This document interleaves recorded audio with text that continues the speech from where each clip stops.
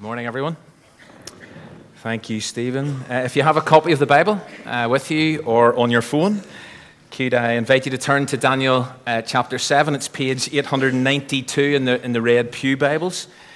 And let's step into this strange world of apocalyptic literature. And Happy New Year to you.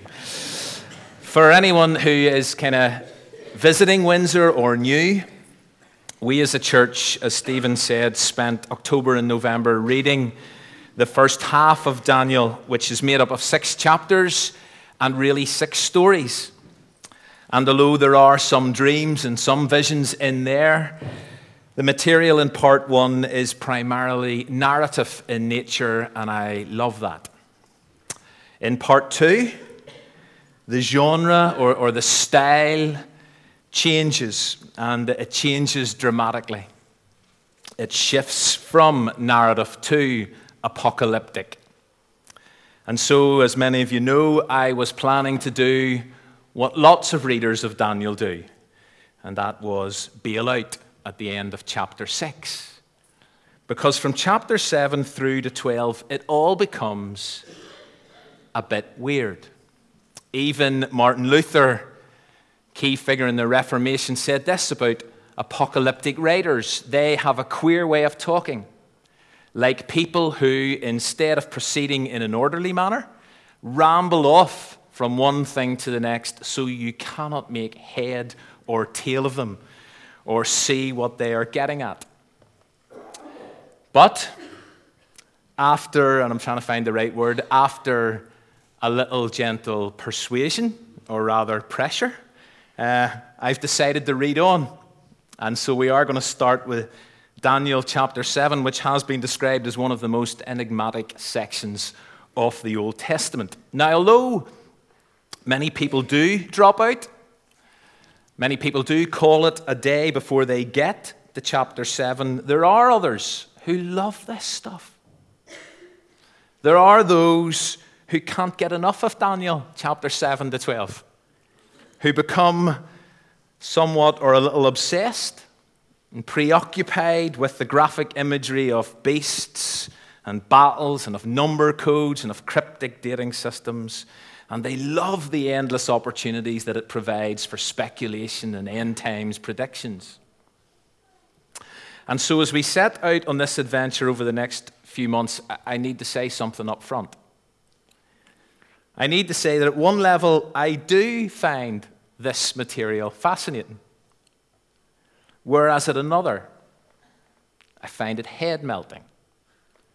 And therefore, I tend to zone out. Or I head for the nearest fence to sit on, because I love sitting on fences. Because whenever people start discussing and debating some of this stuff, I quite honestly, I zone out. But that's not helpful. Particularly not helpful when you're a pastor. Because we say, don't we, that all Scripture is useful. All Scripture is useful. And therefore, we've got to confront all Scripture, even the tricky and weird bits. Plus, we need to accept the hope without the hype. And so it's vitally important that we read this together, because what we actually discover is that it's aimed at us. And it offers incredible encouragement to us. Because you see, in the first 6 chapters, Daniel often interprets dreams and visions that are given to others. Whereas here in chapter 7 and verse 1 explicitly says it, Daniel becomes the recipient of the vision and subsequent visions. And so we need to understand that the last 6 chapters focus on the message that God wants to get across, that God wants to communicate, not to the rulers of this world, which is what he wanted, which is what he did in chapters 1 to 6. But from 7 to 12, God wants to get a message across to Daniel, to the people of God, to us. The title for this series was Keep the Faith. The title for this series still is Keep the Faith. Because whatever else you take from this chapter today, whatever interpretation you like or don't like, whatever way you process the symbolism and the imagery, at the heart of this material is an encouragement. An encouragement for the people of God in exile to keep the faith, and for the people of God in subsequent generations, i.e. us, to keep the faith. Because here's the harsh reality. It's going to be tough. It's going to be tough being a Christian in our world. There's going to be struggles. There's going to be opposition. There's going to be outright defiance. You will be tempted. Many of you are tempted, will be tempted to pack it in. But the relevant message in here for the exiles and for us is this: hang in there. Hang in there, because when all is said and done, God is in control. God will sort it out. The judge of all the earth will do right. His kingdom will come. His will be done right across the board. And so, hear this, dig in. Stay focused. Keep the faith. Because it's way better to stay faithful and take the hits.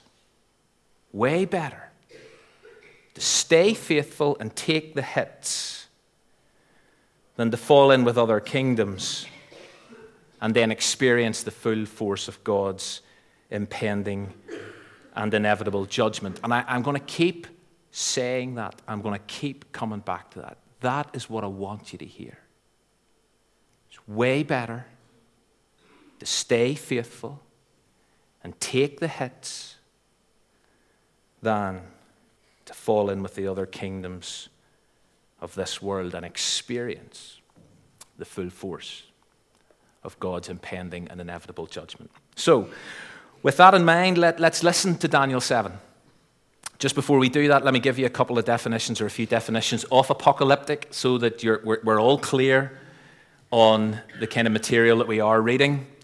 One definition is it's a term that's applied to any book that claims to reveal the future or last things. Simplest definition, Revelation, which is why the last book of the Bible bears that title. Simply, apocalyptic literature reveals things.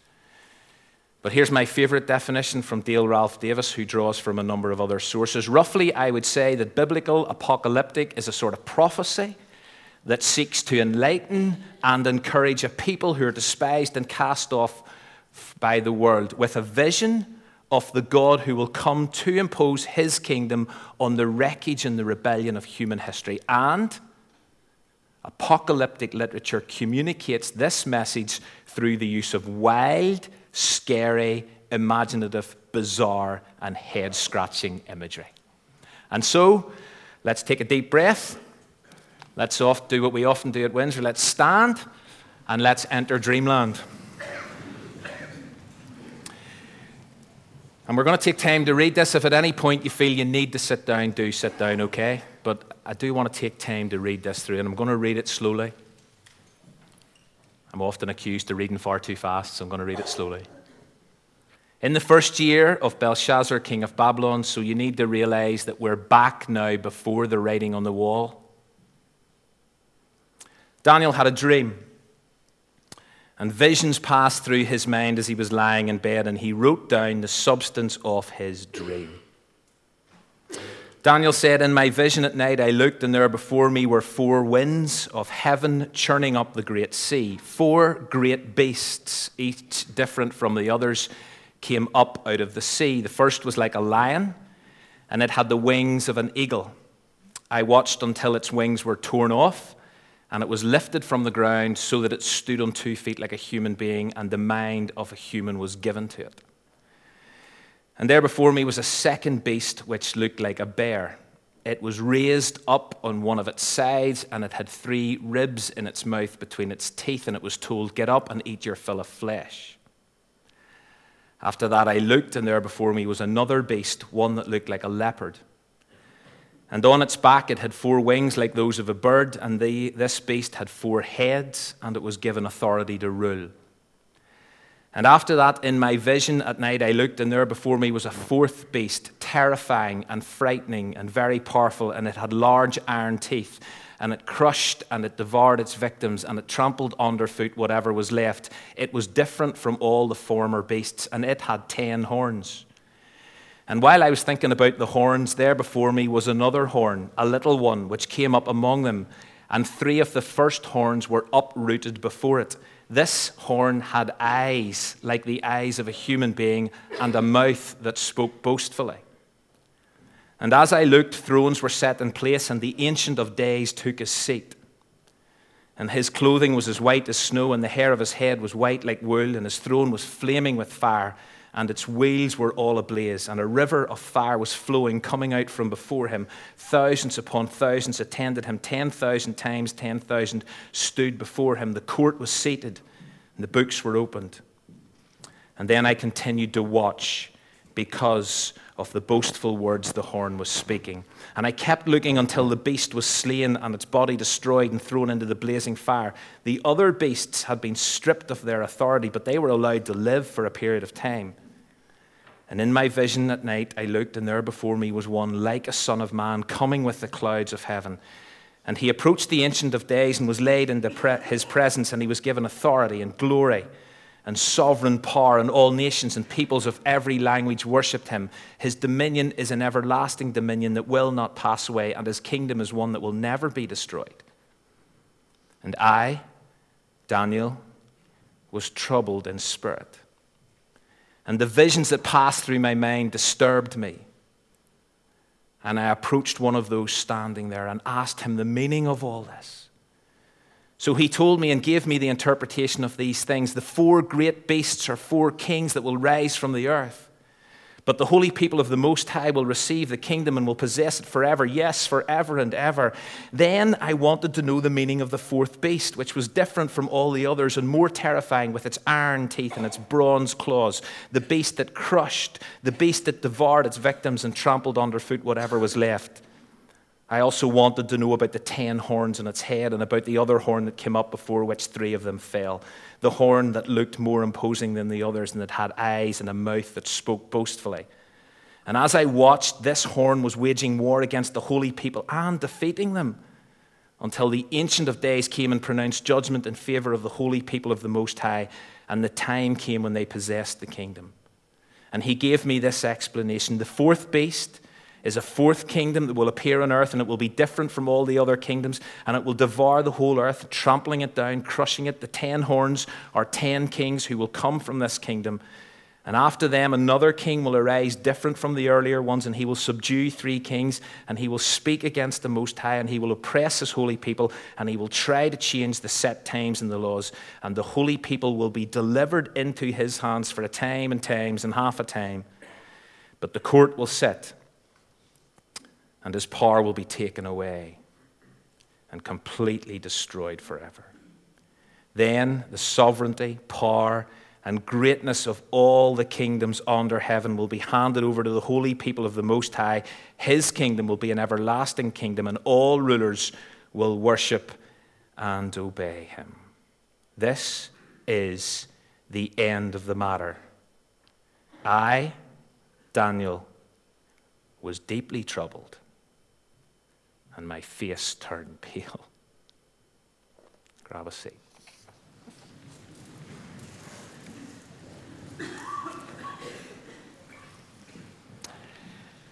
So, Daniel's dream starts with 4 different, grotesque, hybrid, or at least 3 of them are, beasts. And they're rising up out of a great chaotic sea, which in itself is a symbol for impending trouble. And the first beast is like a lion with the eagle's wings. The second is like a lopsided bear. The third is like a leopard with 4 heads and 4 bird wings. And the 4th is obviously unlike anything. It's terrifying, and it has iron teeth, And it has 10 horns, and as Daniel reflects on the 10 horns, this other little horn comes up and it uproots 3 other horns. And this little horn has human eyes, and it's got a mouth that speaks boastfully. Love the fact that some of you are smiling at me.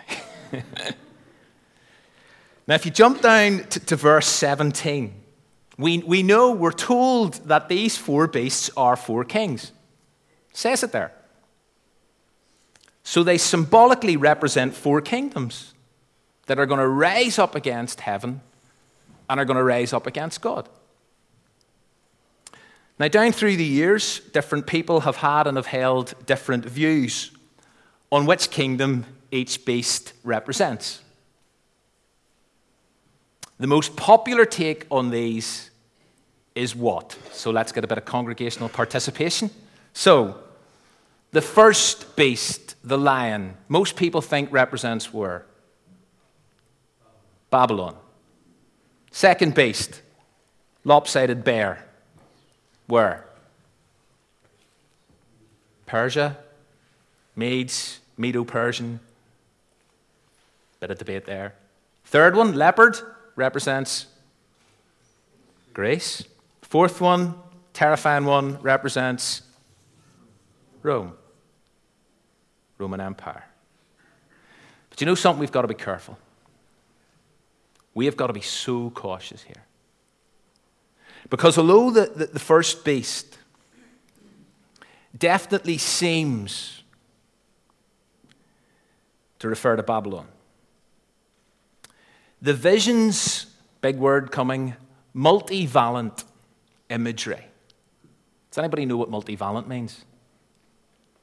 Imagery that is open to different interpretations and applications. And because of this vision's multivalent imagery, it means we've got to be very, very careful in trying to nail down specific historical identities with the remaining 3 beasts. As one commentator says, rather, the fourfold pattern simply informs us that evil kingdoms will succeed one another until the end of time. And that's probably where I'm going to put myself. With this guy who's got a great name. You see, the real issue here is to recognize and realize that a succession of evil and ungodly kingdoms will rise up against God, will rise up against his faithful creatures. But, and now I'm about to kind of jump ahead, but let me say this at this stage anyway, but those evil kingdoms, ungodly kingdoms, they will never succeed long term. They will come and they will go. But there is a king, and there is a kingdom that is eternal, that will last forever. And at the end of the day, God will eventually deal with all these other beasts and kingdoms. He will judge. God will have the final say. God will have the final victory. God wins. Now, in terms of when's all that going to happen? Well, in terms of a time and a time frame, that remains to be seen. But as I've said, I'm kind of rushing ahead, so go back to the text. And go to the latter half of Daniel's vision, because at the end of verse 8, in the first part he sees these 4 beasts, but at the end of verse 8, the small horn of the 4th beast starts mouthing off. It starts boasting. And as Daniel hears it, sees it, all of a sudden, he catches a glimpse of a courtroom where thrones are set in place.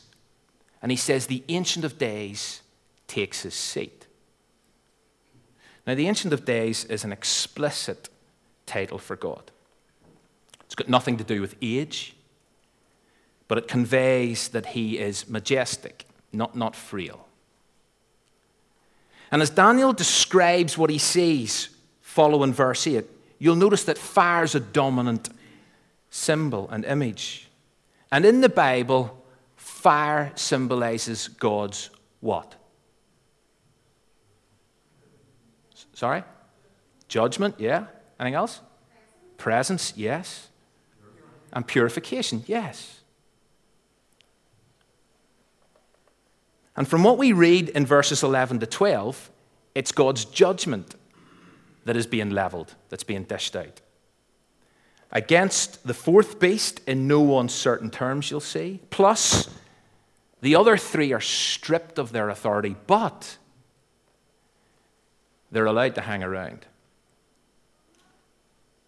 God's terminal and ultimate victory over evil is a given, but it's going to take a while. There's no clear-cut time scale. Other kingdoms will come and go. Other kingdoms will strut their stuff on the world stage. But at some point in future time, thrones will be set in place. And a sentence will be handed down. And what is certain, and herein lies the hope, what is certain is that the Ancient of Days will kill the beasts. Righteousness will prevail. Fire will fall. Salvation, deliverance will come. And at this point, as Daniel processes this, hears this, sees this, he then also catches a glimpse of one who is like the Son of Man, or a Son of Man. Could this be the one bringing salvation? Maybe. And again, and you know this, many of you know this, discussion and debate has raged for years concerning his exact ID. And so read some commentators and they will say, well, this is a reference to Daniel at this stage, one like a Son of Man. He kind of sees himself. Others say, no, it refers to Israel.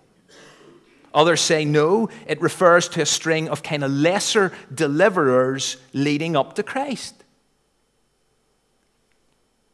But based on the fact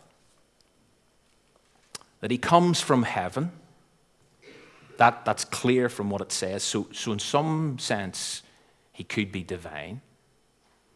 He's like a Son of Man, so human. He is a king and he has a kingdom. Given that all peoples of every language will worship him, given that the term Son of Man is chosen by Jesus to refer to himself in the New Testament on numerous occasions, and given that Jesus appears to refer to Daniel 7 when he's standing before the high priest and his cronies in Mark chapter 14, I think it's a pretty safe bet, non-scriptural term. I think it's pretty safe to assume and conclude that as we let Scripture interpret Scripture, and that's what we've got to do, this one, like a Son of Man, is most definitely, probably, could be Jesus. But you see, we're jumping forward, and we can. But the emphasis of this stream for the people of God in exile was to inform and to encourage. It was to expand their vision of the future. It was to get them to focus on the Ancient of Days and the one like a Son of Man.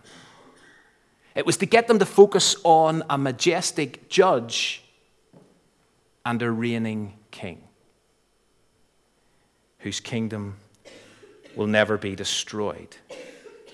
Because you see, that kind of vision of the future offers perspective that fuels hearts with hope and expectation. Let me say this again, because this is so important. This is what this is about. This God-given vision of the future offers perspective that fuels hearts with hope and expectation, because this future vision lets people know, do you know something? God's still in control. God is in control. God has got the big picture sorted. For now, for a period of time, it may not look like it. Certainly doesn't feel like it. But whoever said it was going to? Whoever promised this was going to be easy, this was going to be pain-free? It will be scary. It will be frightening living in exile. Various kings and kingdoms will flex their muscles. They will make life, our life, your life, my life, everyone's life miserable. Other kingdoms will come who will wreak havoc. But God has the future in hand. And if only you can see the secret, this truth behind history, it may not keep you from pain, but it should keep you from panic. It may not keep you from being fearful, but it should keep you from becoming frantic. And for beleaguered exiles in Babylon, this was potential music to their ears. God's still in control, despite appearances. And for us, it's also meant to strike the odd note or two, because you see, it enables us to live now in the presence of the future. It's so important that we learn this. Live now in the presence of the future. God's promised future. And so as we look around us today, at worldly kingdoms that are causing mess and mayhem, worldly kingdoms that are instilling terror and fear and dread, and I don't want to be specific, but feel free to fill in the gaps. But isn't it good to know that in spite of what we see, in spite of their bravado and their swagger, in spite of their apparent success and their sway, God's in control, and God will sort them out. Someday. One day. Let's move on. Because as Daniel's left reeling, to quote verse 15, he's troubled and he's disturbed by all of this. He turns to one of those who's standing there for an explanation. Now remember, up to now it's Daniel who's been referred to for the explanations and the interpretations. And now here he is with the shoe on the other foot. He's turning to someone else, saying, explain this.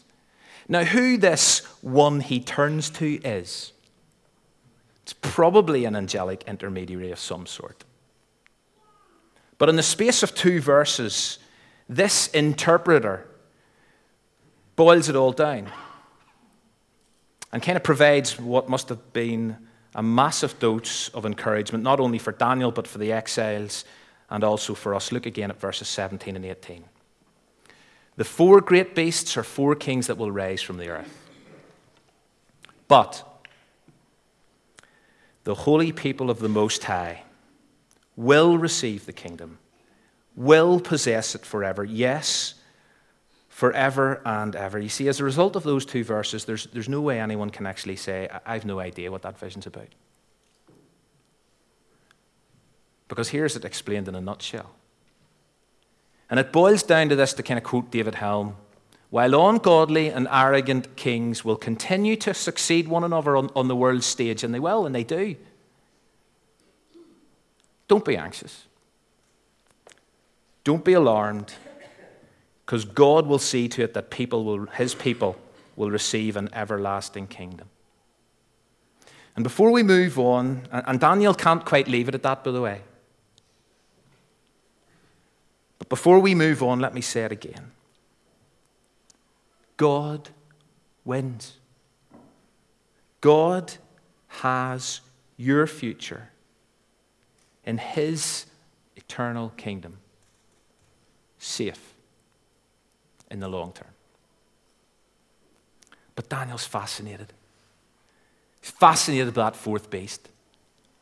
The radically different one with its iron teeth and its bronze claws and its 10 horns and its one smaller one that replaces 3 of the originals, which goes on, as it says, to wage war against the holy people of God and beats them, or at least seems to, until the Ancient of Days pronounces judgment. Daniel wants to know more, and let's be honest, who doesn't? Who doesn't? Well, the interpreter obliges. And he clarifies, yeah, this beast is different. And you know something? His sphere of influence is vast. And so he says the domain of this beast is universal. He's going to devour the whole earth. He's going to trample it. He's going to crush it. And then he moves on to the horns and he says 10 kings will rise, followed by another who will put down 3 of the kings. And that king is going to voice off. He's going to voice off against God, and he's going to oppress God's holy people for an unknown period of time. And again, we're into debatable territory. Because who's the 11th horn? And it's been a point of contention for years. It's been a point of contention forever. And some think he's already come. And so there are those who take us back to even before Jesus. There are others who say, no. He came kind of 2nd century AD. Whereas others tend to think that this horn has yet to come on the scene, and therefore they reserve the entirety of Daniel's vision for a future Antichrist. And along with others, I am reluctant to be prescriptive and to be dogmatic, because as one commentator says, we must get used to the idea that in this genre, in apocalyptic literature, visions consistently collapse one epoch in time upon another. And so we've got to be very, very careful about following an overly rigid or reductionist interpretive scheme. But what's more important? And as I say, people do get intrigued by this. But what for me is far more important is the bigger story and the bigger picture.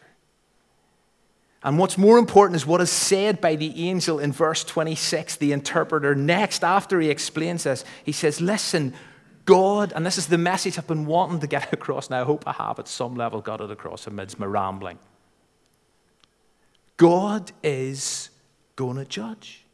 And you see this outspoken rebellious king and kingdom, it's going to be taken away and completely destroyed forever. And in addition, God's kingdom is and will be given to the holy people of the Most High. And this kingdom will never pass away. And all rulers and all kingdoms will serve and obey him. And so deliverance is sure. It's promised. There is hope. There is a bright future. There will be a tidal wave of justice. There will be an end to all evil. God will see to it. God is working out his purposes. God is in control. And yes, at present, there's conflict. And there is hostility between the evil forces of this world and God and his faithful followers. And although this road is long and this road is winding and it's going to become more and more dangerous, and we're probably going to take more and more hits, the rulers of this age, they will keep doing their damnedest to wear out the saints of the Most High. Don't be surprised by that. Don't be scared by that. Don't become disillusioned by that. But keep the faith. Catch a glimpse, catch a vision of the future, God's future, your future. Because one day, do you know, as it says at the end of this text, one day the court will sit in judgment. The Ancient of Days is going to sort this all out. And you and I will be given and will dwell in his kingdom forever and forever. And whatever else you take this morning from Daniel chapter 7 and all its complexity, please allow that vision to spark optimism and inspire worship. And so we sing, blessing and honor, glory and power be unto the Ancient of Days. From every nation, all of creation, bow before the Ancient of Days. Every tongue in heaven and earth shall declare your glory. Every knee shall bow at your throne and worship. You will be exalted, God. Your kingdom, it won't pass away. O Ancient of Days. And so for us now, we live in the presence of the future.